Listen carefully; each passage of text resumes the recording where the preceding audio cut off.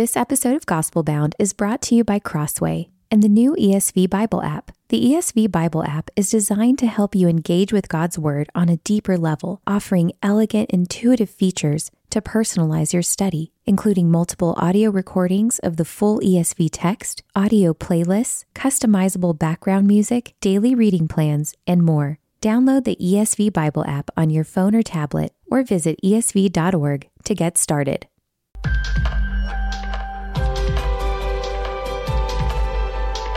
You're listening to Gospel Bound, a podcast from the Gospel Coalition for those searching for firm faith in an anxious age. I'm your host, Colin Hanson.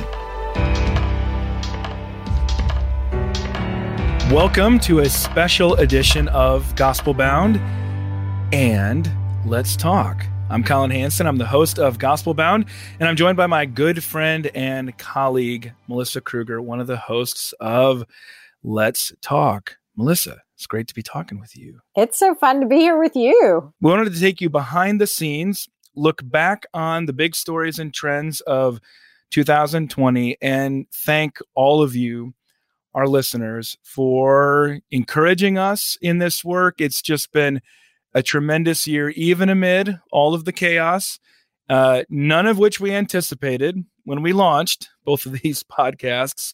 So it's been pretty wild, but again, I think a very rewarding experience. Absolutely. Before we begin, actually, Colin, a lot of people may know you as the host of Gospel Bound, but anyone who works with you knows that you actually do a ton more work at TGC. In fact, you've been at TGC longer than anyone other than Don Carson, who basically helped found TGC. And so can you tell us a little bit about what you do for TGC? Yeah, so I've been here for more than a decade now, celebrated that 10-year mark back in July, which you and my colleagues were very kind to send me encouraging notes and a gift and things like that. That was really a highlight for 2020 for me. For his birthday, we sang for him, and that was not a kindness to you when we sang to you. Well, everybody knows you can't sing together over Zoom, but you cannot get in sync. It just does not work. These are things that we've learned in 2020. So I've been responsible for all of the content development since 2010. So that would be the books that we publish, the articles, the podcast content that we come up with, a vision for multimedia and social media, just helping on the idea side of things, also hiring new editors and hired you, of course, one of my best moves, if I might say so.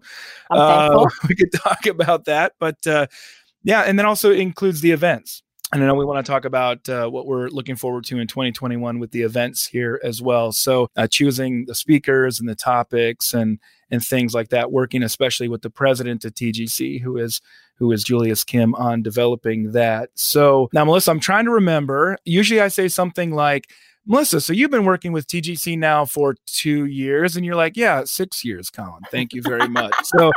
So how long has it been at TGC for you? And I'm also wondering, just how many different jobs have you held in that time?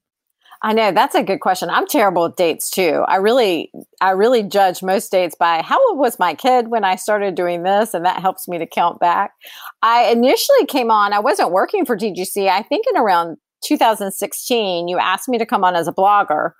So that was really the first thing I started doing. TGC started hosting my blog. And then a year later, you asked me to come on as an editor. And I'm so glad that you did, because I've loved being a part of that team. And then I worked as an editor, I think about a year and a half. I can't really remember. Or maybe last summer, I came on full time with TGC in our women's content and women's initiatives. And so that's what I do now. And I really love it. But I do just want to say on Colin's job, if you don't know this, if there's any content that you've enjoyed across the board, podcast, articles, books, he's got a hand in it somewhere. I'm so thankful for your vision in that and how it has grown through the years. I mean, we're not just a website anymore. We have all these different areas in which it's grown. And I'm just so thankful for the ways the Lord has gifted you to serve this organization in such a broad way. It's a real gift. Thank you, Melissa. Now you've also notified everybody to whom to send all of their hate mail. That's So right. now you've sorry. clued in all of the angry Facebook groups about how to reach out and where they can direct all their complaints. I've been trying for 10 years for people to not find out any of that. I'll send you his email. Well, one thing we want to talk about today, we want to really kind of recap 2020. It's been a year. There's a lot. It's been a year. That's it's true. Been a year. It's been a year. There's a ton that's gone on, and we can't really talk about theological stories without talking about words like COVID-19 and pandemic and mask. When I found myself shopping online for cute mask, I thought the world has really changed in dramatic ways, and the fact that every store I like had cute masks to shop from. But it's been a year that I think none of us could have predicted in any way. And it's had huge impact on our conversations about the church and our relationships in the church. And can you just speak a little bit into how you've seen those conversations develop throughout 2020? You and I, Melissa, were together with the rest of TGC's senior leadership team just the week before the shutdown, right? So I remember back in those crazy days that seemed like forever ago, and also yesterday, somehow at the same time, I had flown on a Sunday night out to San Diego. We'd been together for a few days. I got up and had like a 4 a.m. or something like that crazy flight all the way across to Greenville, South Carolina to speak. There, came back to Birmingham, and once I mean, you were, of course, going back to Charlotte. Since then, it's been nothing. We've shifted from a moment of almost of initial panic of sorts, of imagining all kinds of worst case scenarios.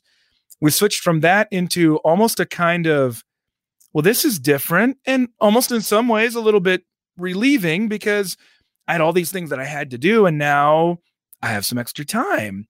And here in Alabama, at least, we had the most beautiful spring. Yes. So all kinds of time spent outdoors with family. And then all of a sudden it gets into, oh, things are going to get better. Oh, no. I mean, they actually are not really getting better. And one of the key moments, and this is related to one of the other stories that we want to talk about, was George Floyd's death and the protests that followed there. Then from there, things got in deeper into the presidential election. And when you tie those three things together, in my top 10 theology stories of 2020, I've written that the top three stories of this year, COVID-19, George Floyd's death, and President Trump's loss, all of them would have been number one in any other year. But all three of them happened in 2020, and all three of them are related to each other. They're all connected. They would not have happened without the other at some level. And that's what it's done for us in terms of theology and culture and church, because it has put almost all of our churches under a kind of siege. And it's not only because of the pandemic. If that were just in and of itself, we would be mourning here about how we're not going to be singing Christmas carols together, and we're not going to be having candlelight services and things like that, which is, sad in and of itself. But when you add on to that friendships that have been broken permanently, pastors who have left the ministry, which I'm hearing a lot of, groups of leaders within churches who share almost all of the same theology and yet can't even speak to each other anymore. It just seems as though of all years that we did not need to be spending more time by ourselves and online, it was 2020. And yet that's exactly what was delivered up to us under the good providence of God. And so I think, just as it in retrospect would be pretty foolish to look back on 2020 and think that we had a good sense of what was coming, I don't think we have a real great sense right now of how this is all going to play out, except I will say that as it always does, Advent comes at a good time. It does. And I think it is just hard to measure the impact it's had on churches. Even we had just switched churches about 5 months before COVID happened. And, it's always hard to get to know others in a new congregation. And then when you're not meeting every week, it's just been this loss. And I think people have a hard time even quantifying what that loss has been. We've had some great articles. I remember one from our co-editor, Megan Hill, on it. It actually makes it harder to dig into the truths that we need from Scripture when we don't have that regular meeting every week. And I know I've seen that in my own life. It's one thing to go online and you get to have this church service in your den, kind of in your pajamas. But there is something about being together collectively and worshiping the Lord collectively and sitting there with others, hearing the truth, that is a huge, huge blessing. And I know we're all mourning that loss, but hopefully we will have those meetings soon, Lord willing, as we've all learned to say about everything this year. Again, you also talked about the effects of the tragic death of George Floyd on conversations that we're having in the church, and probably how it's prompted conversations that definitely needed to happen. Can you speak to that a little more, and how the deaths of multiple African Americans in different communities have really spurred on some healthy discussions, some unhealthy acts of violence that maybe haven't been helpful in ways. But can you discuss how in the church, this is a conversation we really need to have about racial injustice, and how these deaths have prompted that, and how you've seen that going as people are having those conversations? Yeah, we remember also Ahmaud Arbery, Breonna Taylor, Jacob Blake, all of them different circumstances. And yet, one of the things that I've seen reiterated in 2020 is the need for majority culture Christians like you and me to be patient and to listen attentively to African Americans about their experiences and how they receive the news, how they watch the videos, how they process that. I would love to say that what we've seen in 2020 has been an outpouring of empathy and collaboration about tangible reforms that we might be able to bring and actually find consensus around, because thankfully I don't see anybody saying that any of these things happening was good. Okay, I mean, there were some times when people did think that doing these things was somehow a good thing. Okay, well, at least nobody is arguing that. We disagree strongly, some of us, about exactly how to fix that, but at least we do recognize that these things should not be happening, that these are tragic. Okay. You'd think that there would be a starting point, and then be able to connect that to minority experiences and how they see things through their particular perspective. And I do think there has been some of that. And certainly at TGC, I think about Shai Linne's article, George Floyd and Me, was one of our most read and best appreciated articles of this year. And I think that contributed a lot of helpful theological discourse in terms of how do we bring our faith to bear on these current events and on these experiences that some of us can't relate to, but do want to address, or want to, at least at some level, acknowledge. The problem is that what we've mostly seen in 2020, and I think this is very closely related to the partisan dynamics of the presidential election, is how almost the entire discussion has been deviated away from these experiences and how minorities connect them and how they experience them, then to what we might be able to do, collaborate. And you can blame whoever you want on that. You could blame the defund the police movement for veering that off. You could blame public health officials for saying that mass protests are okay, but meeting in schools is not. Nonsensical, public health advice in a pandemic like that. You can blame whatever you want, but it just seems like we're called to a different, higher standard in the church. And what's been discouraging to me in 2020 is a trend that we've actually seen develop going all the way back to Ferguson in 2014, which is that there isn't a lot of patience for being able to wrestle with very complicated history, very complicated sociology, complicated theology, complicated history, all of which or some of which may implicate some of us in our study. Instead, it's far easier to fall into familiar partisan patterns, to label people who are different and ideas that are different and foreign to you, lump them all together under sort of a broad terms, and then seek to condemn and to ostracize and to penalize people who hold to those supposed views, even if those people don't hold to those views. So that's where the theological discourse has gone.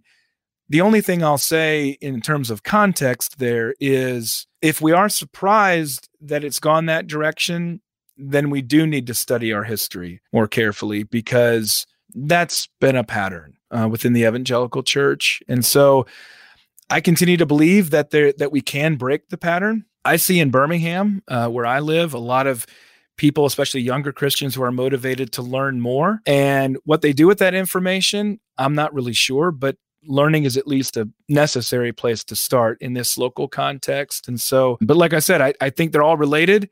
I mentioned how it's related to the protests. I think it's also related to a presidential election. I think also, Melissa, I don't know if you've noticed this, but if you've looked back on many of the major racial flare-ups in our country, they've tacked on to election years. Not in every case, but a lot of them have been during election years. That's really helpful. I think that one takeaway I've had from this year reflecting on these issues is just the importance, and I know you'll share this with me, of reading and the importance of history. And it's one thing to read a hot take online, and we can have good articles. I mean, you and I, we work in a business that talks about articles online, but sitting in stories and really listening to them, I think, is profoundly important in this discussion. And I know for me, I've been shocked about stories that I never heard. Even I love history. I love American history. And, you know, for the first time this year, I finally read The Warmth of Other Suns. It's been sitting on my nightstand for about 3 years. And I have to admit that it was a little thick and it intimidated me before I jumped in. But I had never even heard of this Great Migration. You know, I'd heard of lots of other things, Trail of Tears, all these other stories that you've heard, Manifest Destiny, you've studied in American history. And I had never heard of this Great Migration that happened from the South to the North. And it's just, you sit in the stories for a long time when you read a book instead of just reading an article with this opinion or that opinion. And so as the church continues these discussions, one thing I've been encouraged by is how many books I saw, even on Amazon, that were being purchased about racial issues. And so that was hugely encouraging to me as we looked at this conversation. And Wilkerson, she also came out with Cass this year, which I don't recommend the same way that I would Warmth of Other Suns.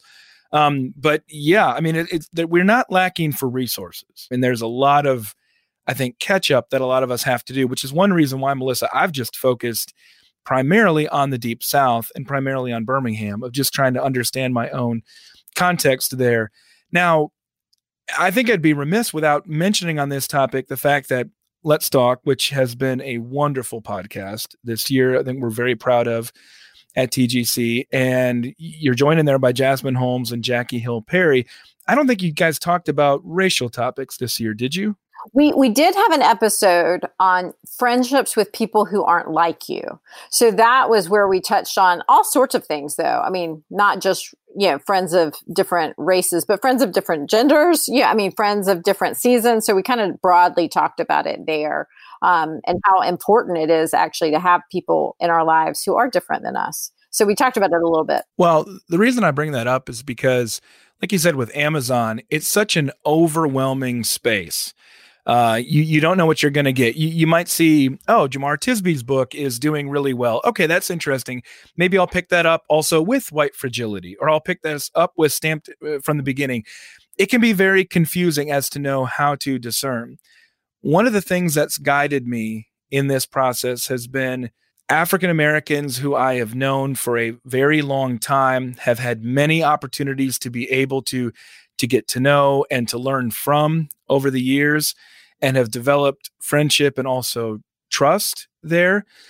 And Jasmine and Jackie are two of the most impressive people I know in their demeanor, in their learning, in their godliness. I had the blessing, and I know many of you out there listening to Gospel Bound, it was one of our best listened to episodes, talking with Jasmine about Mother to Son and her book, that excellent book that came out this year. Interestingly, that interview came about because of Let's Talk.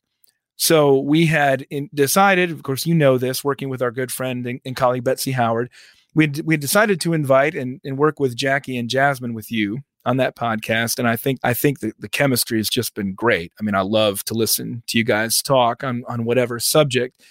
But then our producer, Heather, who works on both of the podcasts, she was making recommendations to me about Gospel Bound. And she said, Colin, have you thought about having Jasmine on your show? And I said, well, I mean, I love Jasmine's work. I mean, she's just incredibly impressive. But for some reason, it just had not occurred to me. She gave one of the best interviews. It was outstanding. I've got kids around the same age, but growing up in both in the Deep South, but in very different environments in many different ways. And so just being able to see through her eyes as a parent and as a mother, and we're talking about boys specifically, was just very illuminating. And I would just commend more of us to take time, like Melissa's saying, listen to the podcasts, read the books, exercise some discernment, offer a little bit of trust of other members of the body of Christ who are seeking the Lord, and the Holy Spirit is working through them, and they have something to offer that you don't. But generally, that's what Gospel Bound is all about, is being able to find those people and just being able to listen to them and defer to them. And I think what Let's Talk is a lot about is how you reach that sort of spiritual discernment and growth within companionship and friendship within community. At least that's one of the things that I love seeing about Let's Talk, and I think has made it so popular for people to listen to. Yeah, I've enjoyed so much my time with both Jackie and with Jasmine. And I actually, in between our recording sessions, read both of their books this year. And I told them they are both so wonderful with words and with writing. But it made me feel like I got to know them better. Even after I'd been sitting at a table with them for days talking, I knew parts of their story from reading their books that I wouldn't have known otherwise. And so I highly recommend Jasmine's Mother to Son, and Jackie's is Gay Girl, Good God. And both of those are just excellent resources to read and to listen and to learn, and just on many topics. But I think it's just really helpful. Another author that we want to talk about today, and is part of your top 10 theological stories, is the death of J.I. Packer at age 93. Who has had an impact on so many of us. Can you share a little bit about what his writings and his books have meant in your own life and how you've seen them impact generations? I mean, kids are still reading them today. I mean, it's not like his words, he's not the new author. They're still reading these books and talking about these concepts today. But how were you first introduced, and how have those words impacted you? And Melissa, you're my go-to on what the kids these days are reading. You're my inside source on that kind of stuff. I've gotten really old because I have college-age students or children. Oh, it's awful. That's right. I also should say, I had a funny aside here. Melissa's talking about big books that intimidate her. You always got to be able to see through Melissa's bluster. Melissa reads a lot of books, and plenty of them are pretty big.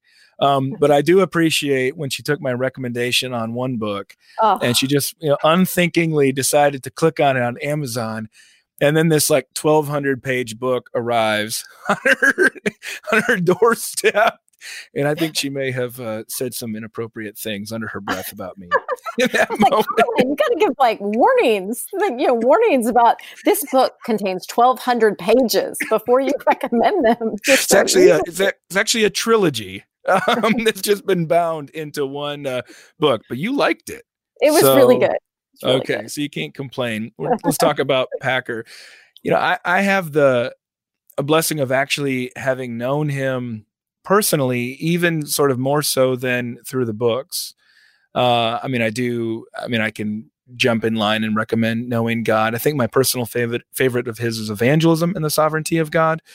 I just find it to be an kind of inescapably obvious argument, I suppose, for Calvinism and evangelism. And I grew up in an environment that valued both, evangelism and the sovereignty of God and Calvinistic theology. So all of that came pretty naturally to me at an early stage, which is where Packer's writings were especially important to me. He was working still at the time as one of the advisory editors for Christianity Today when I started. So I got to see him on a regular basis. I would often go to dinner with him. Usually my wife would come along. Usually we'd bring one of our friends as well. And I'd call up, usually my friends from college, and say, hey, do you want to drive out to the suburbs tonight? We're going to some random, usually he loved Indian food, and it could never be too spicy for him. But I'm not an Indian food fan. So we usually settled for some kind of Pan-Asian cuisine if we weren't eating in like the Holiday Inn Hotel restaurant or something like that, where he was staying in Carroll Stream, Illinois. But I got to see him, I guess, behind the scenes in those environments. And that's what sticks with me. And that's what I take away with my top 10 theology stories of the year, is how in our responses to him, we see something in him that has been hard for us to emulate, which is holding together very strong theological convictions while holding optimistic views toward other people. And I wrote in college about all of my disagreements with him about evangelicals and Catholics together, and I maintain all of those disagreements.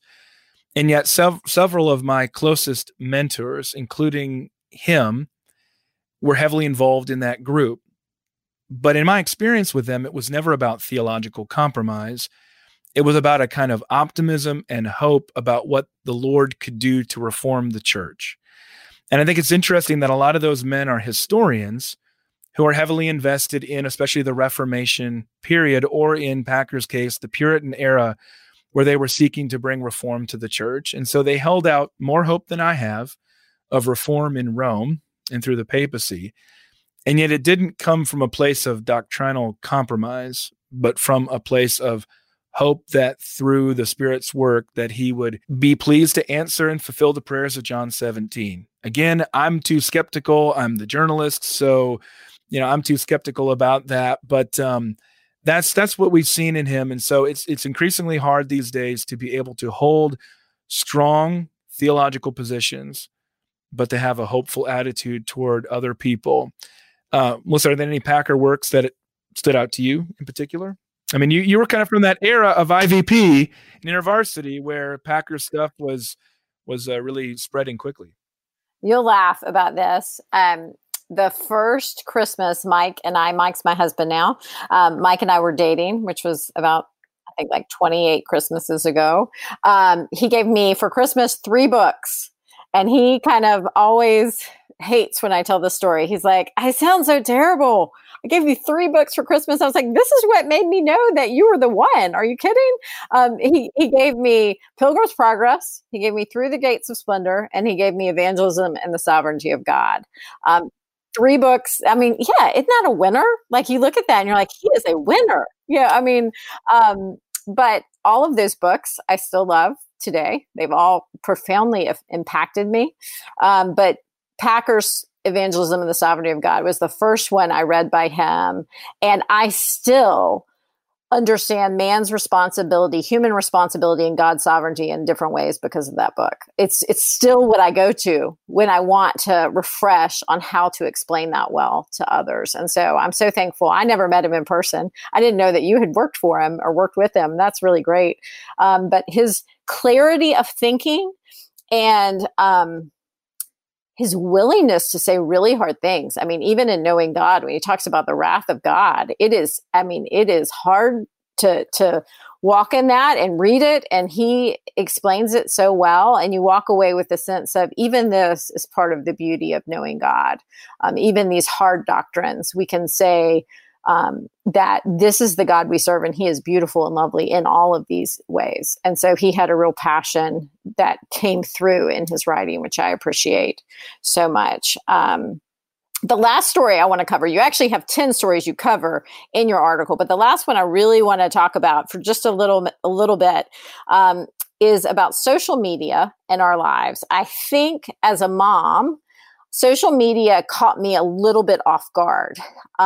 My daughter was coming to those first teenage years right when things like Instagram were beginning. And so I looked at it like, oh, how cute. You share your little pictures on this little platform. And I didn't really think about any of the negative effects, for instance, of what it does to a teenage girl when one friend gets 100 likes and another friend gets 200 likes. I maybe recognize, oh, someone might share bad pictures. Like I had those concerns, when I looked at it. But one thing I hadn't heard anything about until this year with this documentary that came out, I believe it was on Netflix. Social Dilemma, yeah. Called The Social Dilemma, was that they're actually using an algorithmic formula to encourage us to constantly be on our phones. So we might know the out front concerns we have about social media. Like it really does affect where we get our news. It affects how we relate with other people. And it even reflects our view of normalcy. Like I did not know that as a family, we were supposed to go apple picking every fall until I started to see it on social media all the time. I'm like, oh, good families go apple picking in the fall. I need to be a good family. It really does affect what we even think is normal. But what I was unaware of was this algorithmic technology behind these apps and what they're doing in our lives. Can you explain a little bit about what's going on there and what that documentary really exposed for us? What we talk about on Gospel Bound is the search for firm faith in an anxious age. And in the book that I have coming out next year called Gospel Bound, Resolute Hope, Living with Resolute Hope for an Anxious Age is really built off that basic concept. And it's because, Melissa, we're fighting an uphill battle in a worldly sense. Now, in the divine sense, we're good to go. But in a worldly sense, we're fighting an uphill battle because all of these technologies are working to make us angry and to make us afraid. And when they make us angry and they make us afraid, they keep our attention. And they make us vigilant to then spread that information to other people so that they can be similarly vigilant.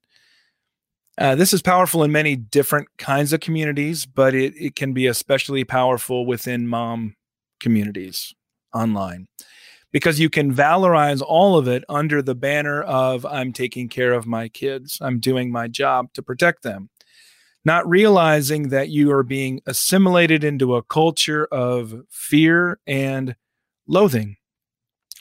And that whatever you might profess with your mouth about Jesus Christ and about what you believe theologically, in your heart, you believe that you can only accomplish and achieve these goals of protecting your family through this ever constant online vigilance against all of the people who are out there trying to destroy you, not realizing that the people who are actually trying to destroy you are the ones who are feeding you this material through the algorithm on your very phone, which you think is the tool that you are using to fight against. The tool that you are using to fight against this problem is actually the tool that is destroying you. It is the conduit that is turning you into a person who is not trusting in God, not loving in other people, not able to see God for who he is in Scripture, but instead filtering all of it through a kind of a lens that suggests that this is my only way to protect what I love from everything that's trying to destroy us. And if that doesn't have theological implications, I don't know what does. And if we can't see this year of all years of how that has happened, remember, I mentioned how all the three top stories are all related to one another. And how would we not see this as undergirding all of them? The very technologies that allow us to see the injustice and bring justice. Praise God for that. Praise God for that. I think especially about the case of Ahmaud Arbery. What a horrible situation. And only because of that kind of spread through social media and smartphones and things like that. It's the only way that we have that. Have seen justice there. Yet at the same time, the very sense of panic and fear and hopelessness develops also through the same media. which shape our very perception of things. And whether or not these things are happening all the time or way, less often than we realize, it's hard to be able to get perspective because of all things. Social media, staring down at a phone in your hands, is not designed to give you perspective. It's designed to destroy your perspective and to focus you in on only yourself and all these other threats. So, I mean, we could talk forever about that, and maybe that's a good Let's Talk episode you guys can cover in the future. But that's how I see it connected to theology, at least. Yeah, I think one of the biggest takeaways I had from watching the documentary was we think we're using social media and it's really using us. I mean, there are advertisements that come up. I feel like I said I need a new purse, and then all of a sudden on Instagram, like 5 new purses show themselves. I don't even think, Melissa, I'm saying it. I literally think it's only in my head. I mean, Melissa, I will go to the refrigerator and I'll grab orange juice, and then there's orange juice in my phone and my Facebook feed. Yeah. I don't this isn't okay. I mean, if you had said this 5 or 10 years ago, this would have been like tech dystopia that you put in some sort of futuristic thing to explain how we're all going to be ruined by Big Brother or something. Yeah. And now it's just like, yeah, I do need to order more orange juice because I just threw this in the trash. Yes, it's kind of scary. It's definitely kind of scary. Well, I know that you did not spend the past year only on social media, because you actually have 3 books coming out next year. So you took this COVID time and used it well in some level, because I know what other people might not know. It might seem like, oh, he's doing all these books in January, February, March, and they're coming out in April. Well, no, they all happen a year in advance. So you've been busy. You often talk to other people about their books. I would love to hear about these books, why you wrote them, and maybe even just their titles, because I'm sure you can't get into all the reasons that you wrote all of them, but I'd love to hear a little bit about them. Melissa, how many books did you publish in 2020? Yeah, but publishing books is different than writing them. I'm just saying, how many books did you have come out in 2020, Melissa? I had 3, but only one was a kid's book. It has like 60 words. That's totally easy. And one was an edited book that I didn't even write a chapter. So really just one real book. We'll come back later and talk about Melissa's edited book. Check out her children's book. Also, check out her book on mentoring, published through Crossway and TGC this year. I mentioned A Gospel Bound, Living with Resolute Hope in an Anxious Age. It's coming out in April, co-written with our good friend, our beloved friend, Sarah Zylstra, her first book. Very excited about that book. I think if you're looking for encouragement, you're looking for a morale boost, learning about what the scriptures tell us about this age, about what Christians are doing around the world, I think you'll get that morale boost in this book. I think you will also get a way forward of things that you can do, things that you can tangibly put into practice to love your neighbors, to show hospitality, to care for the weak, to love your enemies. Even this book will be able to help you with that. So there's that book. That's the one I'm super excited about. I have another book coming out in April with another one of our colleagues, Ivan Mesa, Before You Lose Your Faith, Deconstructing Doubt in the Church, published by TGC. That's an edited, multi-author book. You guys may have seen the huge sort of phenomenon of deconstruction, about people with their perfect Instagram pictures, about how they're leaving the faith with this pure script that you write out. We've reached out to about 10, 12 of our best, most insightful friends to be able to write about this phenomenon from different angles. I think you guys are going to love that. You've got Karen Pryor, Rachel Gilson, Claude Acho, Brett McCracken, Trevin Wax, some really great people in that book. And then I have co-writing a book with Jonathan Lehman called Rediscover Church, Why the Body of Christ is Essential. That's coming out in August with Crossway. The goal there is sometime, Lord willing, next year, we're going to be back in church together in person. And when we do so, we may be surprised by all the people who are not there, either because of their jobs or because of their views on racial issues or political issues that we've been talking about on here. And then many other people have simply drifted off without that regular rhythm of church. This book is to give to everybody in your church to help remind them why the body of Christ is essential, and gives them a biblical roadmap for how they can rediscover the primacy of the gathering of the local church at a time of, at least in our lifetime, sort of unprecedented upheaval with that. So very excited about that. I think it's one of the things that we love most, Melissa, about TGC is just all the different things we've got going on. And I know you have, we're hoping this year to do a women's conference, Lord willing. We're going to be doing it next year. Yeah. I mean, that's so those are the books that we've been working on. But yeah, we're always working on different things at TGC.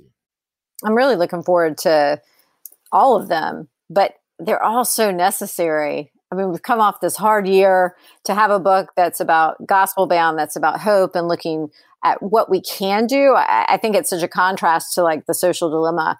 We sometimes think activism is by going online and posting something and that's all I needed to do. Whereas I love what you and Sarah have done. You're telling real stories of people who are living hopeful, gospel-centered lives, and it changes the world in really small ways, really small ways in their area, but it's so encouraging to hear those stories. And then but it's a big effect. I mean, it's a big effect, Melissa, when everybody's small stories are happening at the same time. And all of a sudden, when you see them from a broader perspective, you realize God is at work. I don't even necessarily realize it. And that's the morale boost. And again, hopefully also the model for what we can do ourselves. Yeah. And that's why we so need the church, because when you're living with real people in real lives, in real face to face, you see that. And the more we go to this online church situation, I hope it's made us hungry for the real thing. I hope we've seen how unsatisfying it is in the long term. But all of those are going to be, Lord willing, used in great ways to support and encourage the church. Another thing that two of them will come out in April, just in time for the national conference, which we just launched registration, now open. Yeah. So I want to keep things as simple as possible. The theme for 2021, which I can't think of a better one, Jesus is greater. Jesus is greater than all these divisions we've been talking about, all of this turmoil, all of the hatreds, all of the fears. Even, the money, the stock, I mean, just politics, on and on and on. Jesus is greater. That's the theme of the book of Hebrews. Certainly walks through the entire Old Testament. I know you love this book as well. Mike, your husband's got a commentary coming out on Hebrews next year. This is the consistent theme. He's greater than Moses. He's greater than the angels. He's great. I mean, on and on and on. So we're going to be looking at the book of Hebrews that way. We've got the typical lineup of all kinds of different breakout sessions and whatnot. The theme for this year is one conference, but with an online version and also with an in-person version. In person, if everything's going great, you're comfortable, you can join us in Indianapolis this April, coming right on the heels, the women's conference in there. So you can join us for that. And we'll probably be doing limited capacity, probably with social distancing, probably with masks. That's what I would expect, though we don't know exactly what's going to be happening with the vaccine and things like that. So that's the plan for the in-person version. There's also going to be an online version with special interviews, special features, on-demand options for you to be able to access that material. It's actually the only way for you to be able to access all of the different material will be to sign up for the online version of the conference. Here's the key. Now through January 1, sign up for $139, which is one of the best rates we've ever given on any of our national events. And you'll choose next year. Next year, you can choose, do you want to come in person or do you want to join us online? And the key is, I think, either way, you get 5 free books. You get books by Tim Keller. You get a book by Trevin Wax, by Rebecca McLaughlin. You get the book that we were just talking about right there on deconstructing doubt in the church before you lose your faith. You get a book by our friend Jeff Robinson on speech and the gospel from the book of James, which is the women's conference theme. So you get that whether you come in person or you can get that through our online store. But that's the key. We're going to be doing same rate, and you sign up now for that best rate through January 1. And then later you get to choose whether or not your comfort level on joining us in person or staying at home online. And so I'm pretty excited about this. I actually think that we're going to maintain some of these different characteristics coming into next year. In future years, meaning some of the online versions, some of the books that you get when you sign up for the conference. Melissa, you and I have been working forever on the women's conference, slated to be our biggest conference of all time. The Lord had different plans for 2020, somehow better plans. We're waiting to see exactly how you feeling about the women's conference then heading into next April. By the way, the week after Easter, in case people are wondering, week after Easter is when our conferences kick in. My biggest lesson learned is never entitle a conference Steadfast, because that might become a living parable. And it definitely has this year.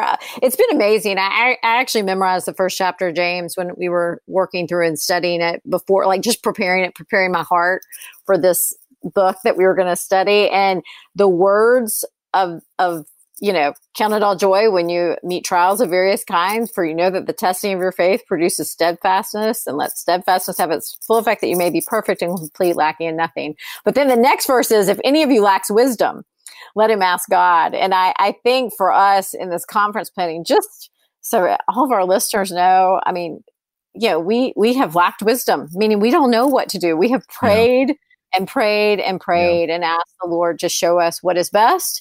And so we are really hopeful that providing an online option for both conferences that will be really robust and really hopefully encouraging, whether we're in your living room or whether you're in Indianapolis, Lord willing. And that's the other thing we keep saying from James 4. If the Lord wills, that's been the new tagline for this year. If the Lord wills, we just really hope to be able to encourage our hearts in that way that we all need through these conferences. So I'm looking forward to them. I'm hopeful for what the Lord can do through them, and just thankful that he provides these ways for us to do it.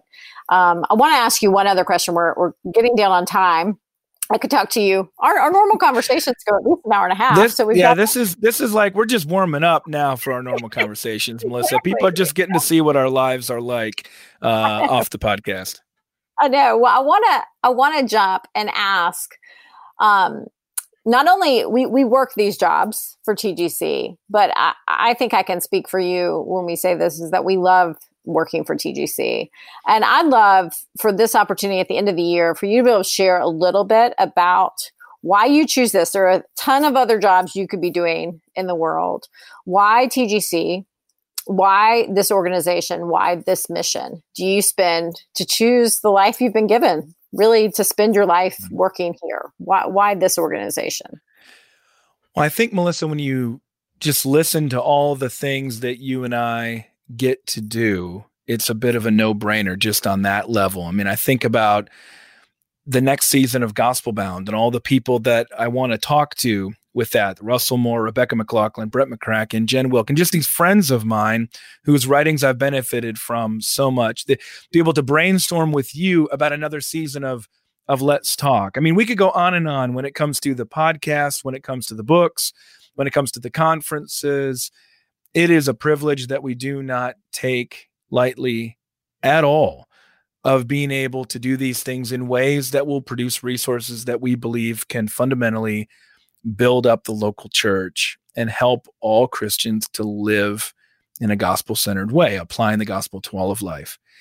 When I go back to it, though, Melissa, it just goes back to the foundation documents of TGC that Don Carson and Tim Keller took the lead with, that men like John Piper and John Yates and on and on and on, that then shaped into these documents that we advance here at TGC, going back to 2007.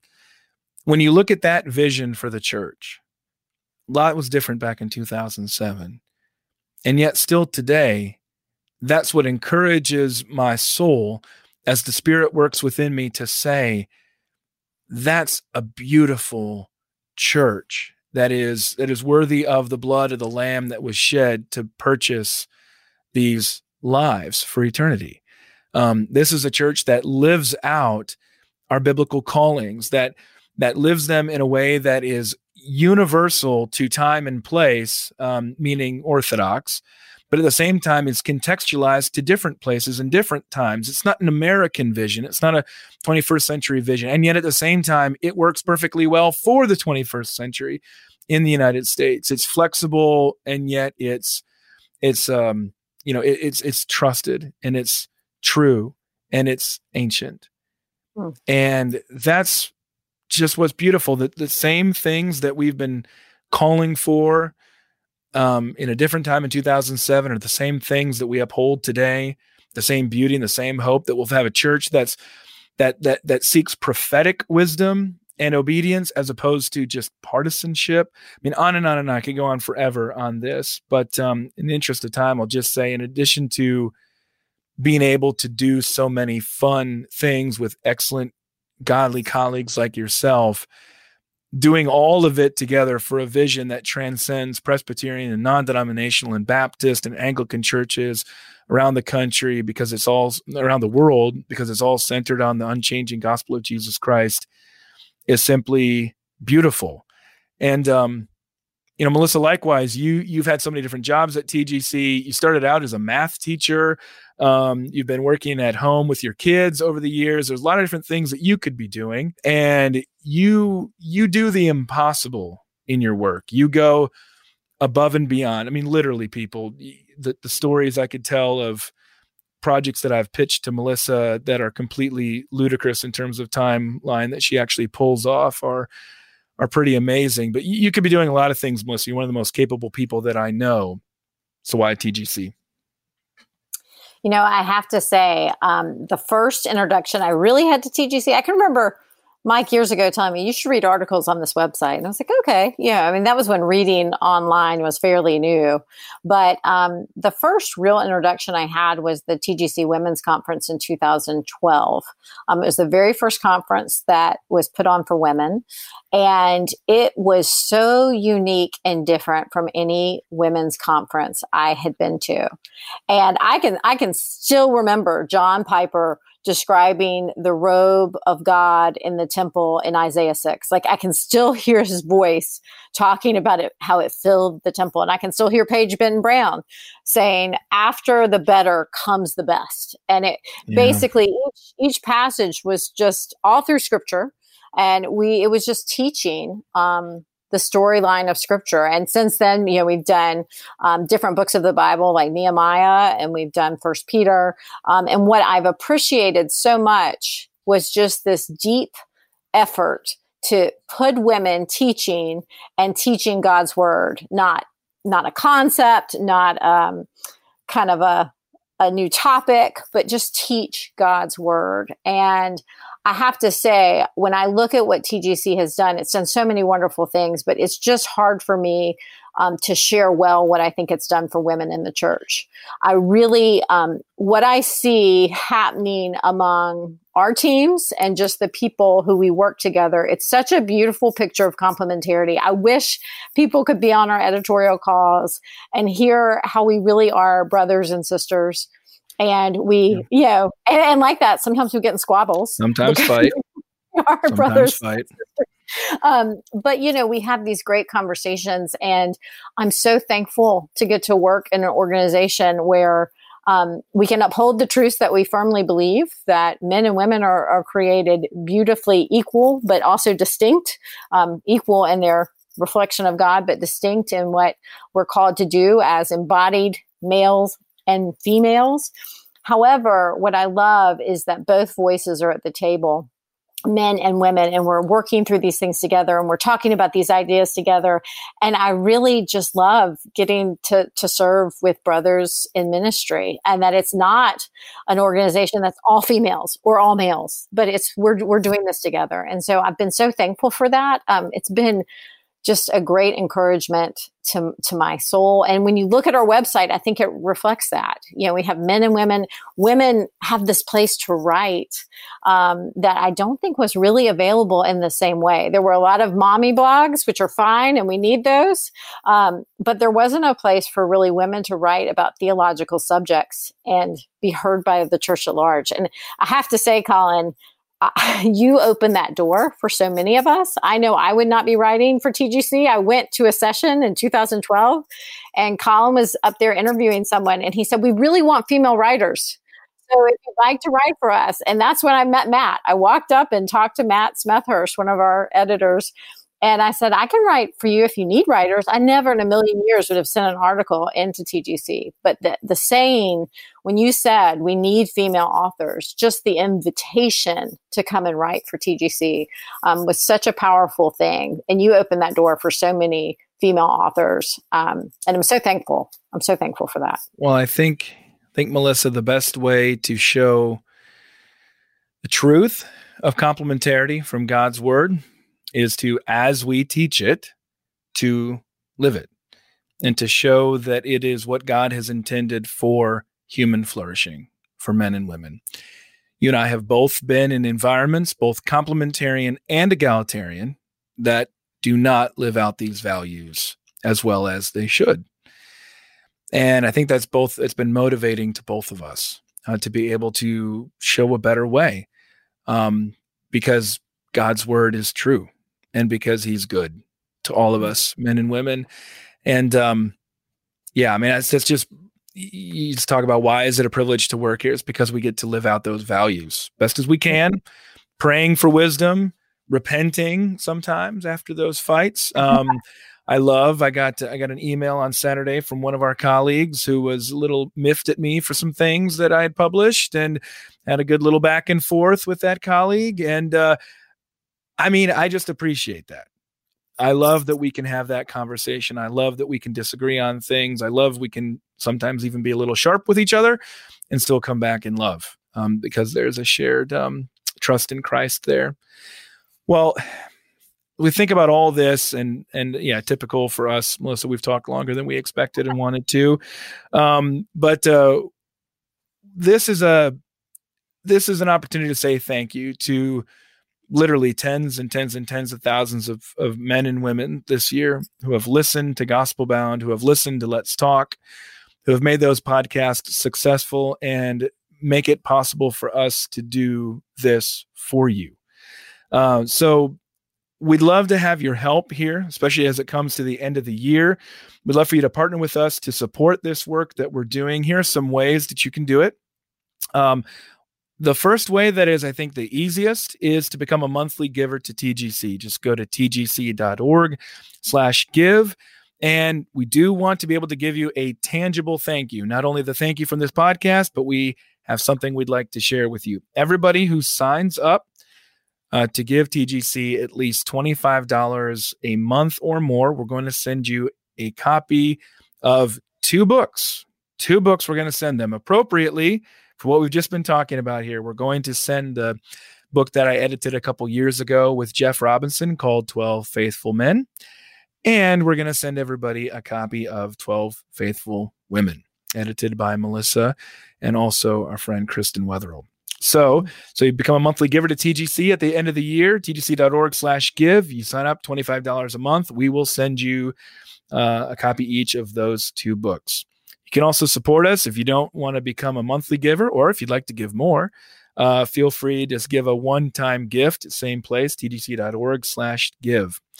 There's another way to support us beyond the prayers that we obviously covet from you as we deal with some difficult topics on these podcasts. Would also be simply to subscribe to them and to leave a rating and review, especially Apple Podcasts, but other places that'll help with as well. What this does is help others who are searching for hope find gospel-centered resources like Gospel Bound and Let's Talk. One of the things that we recognize often is that people stumble. It's the internet. They stumble across tgc.org. They stumble across a podcast that maybe somebody recommended to them, or maybe they simply searched and found, or maybe they saw Jackie Hill Perry on Instagram and decided to somehow, navigate over to TGC there. The way you can help us to do that, if you love and appreciate the content that we produce here, is simply by leaving a rating and review of this podcast. So I know, Melissa, you guys typically end with a favorite thing. I don't know if we have time, but I do want to ask about maybe a book that you enjoyed this year in closing. That's what I love to do. I mean, I always do a book, You always do a favorite thing. I always love to end with a book whenever I can remember to do it. Why don't you give me one book recommendation that people add to their Christmas list for themselves or give to somebody else? Yeah, the book I read this year that I love the most, and I'm going to read it. I'm already rereading it again. I'm showing it to Colin. You can't see it on the podcast. It's Keeping the Heart by John Flavel. I think I started reading it because I've been so concerned as we look in the world around us for the deconstruction, the deconversions, the people who leave for moral reasons who leave the faith, the people who leave for intellectual reasons who leave the faith, the people who leave because life is hard and they don't understand the God who brought them into a hard situation. And so I ordered this book, and it is all about kind of our role in keeping the heart. He says it is the most important work we do, is to, in some ways, inflame our love for God throughout the lives. Now, this does not all our lives. This does not mean that we are responsible for our salvation or even our sanctification, but he just really walks you through what does it mean to fight this battle of keeping our hearts centered on God through a long life of loving the Lord and ministry. And so I've loved it. Give us the title again, Melissa. Keeping the Heart. How to Maintain Your Love for God by John Flavel, probably written in the 1600s, still extremely relevant for today. And it's not even very thick. It's not even, I'm going to give you it's only got 117 pages. I'm a nice friend when I recommend books that are 117 pages, not 1,200. Like me, keeping the heart. That's a good one. That's a good one. What about you? Do you have a book from the year? Well, I will. It's a little bit of a preview of next year. I mean, I got to talk with the most amazing, just some of the interviews that stood out this year. Paul Tripp, Jamie Smith, Carl Trueman. Their books that came out this year were simply spectacular. Well, I mean, Jamie's came out last year, I think. But anyway, those books, which both Paul and Carl both ended up in TGC's annual book awards for their books. You can go check those out there. But the one that I'm looking forward to with Gospel Bound for next year, Joseph Henrich, it's called The Weirdest People in the World. What this is about is he coined the term, or helped to define the term, weird, which is Western, educated, industrialized, rich, and democratic. So essentially to describe the kind of makeup of what is the West. And his thesis, he's the chair of the Department of Evolutionary Biology, I think, or something like that at Harvard. His entire thesis is that the West is created by Christianity, and it's created by Christianity because of the ban on marrying your cousin. So because you could not marry your cousin, it destroyed clan structures around what became Christendom. And when it did that, it freed up people to be able to associate with one another outside of their narrow clan responsibilities and to be able to organize together around ideas. And as they organized around ideas, what did they do? They created trade guilds. What did they do? They created universities. They created science. All kinds, and they didn't create that, but so they work to advance science. So it says, to this day, you can continue to see that the most Western educated, industrialized, rich, and democratic countries are those that were Christian for the longest time, where you have the fewest incidences today of cousins marrying each other, and especially where you have Protestantism.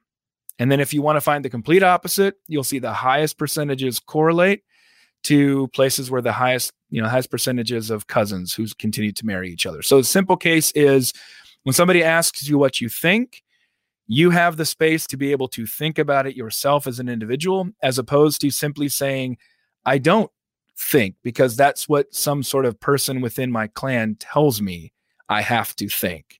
So it gives you a kind of independence of thought and independence of association that then ultimately radically transforms the world. So people who listen to Gospel Bound, they know this is the kind of thing that I love and that I love to talk with people about. So hopefully we'll have that author on next year. I haven't asked him yet, a little technicality, but typically when people tell you want to talk about their books, they like to do it. So I can't wait to listen to that one. That's fascinating. So we'll see, but that's one of my favorite things. And I can't remember if I've put that on any of my book lists for this year. But anyway, that's a preview just for the podcast listeners. Speaking of which, thank you. Thank you for listening to this special mashup / crossover episode of Gospel Bound and Let's Talk. It's a privilege throughout 2020 that we've been able to join you on while you're washing dishes, while you're commuting, while you're working out. However you decide to listen to us, we're very grateful. We appreciate the comments over email, in person, the kind of feedback that we get. One of my people here at Beeson Divinity School who's next door to me, he popped in the other day and said, "Colin, doing great with the podcast." I had no idea he was even listening. So that is a huge encouragement. You can also encourage us, rate us and review the podcast. Sign up to become a monthly donor of $25 or more. We'll send you those books as a thank you. Just go to tgc.org/give. On behalf of Melissa Kruger, and I can probably say also Jasmine and Jackie, the hosts of Let's Talk, I can also say, as the host of Gospel Bound, Merry Christmas, everybody. Happy New Year. Thanks for listening.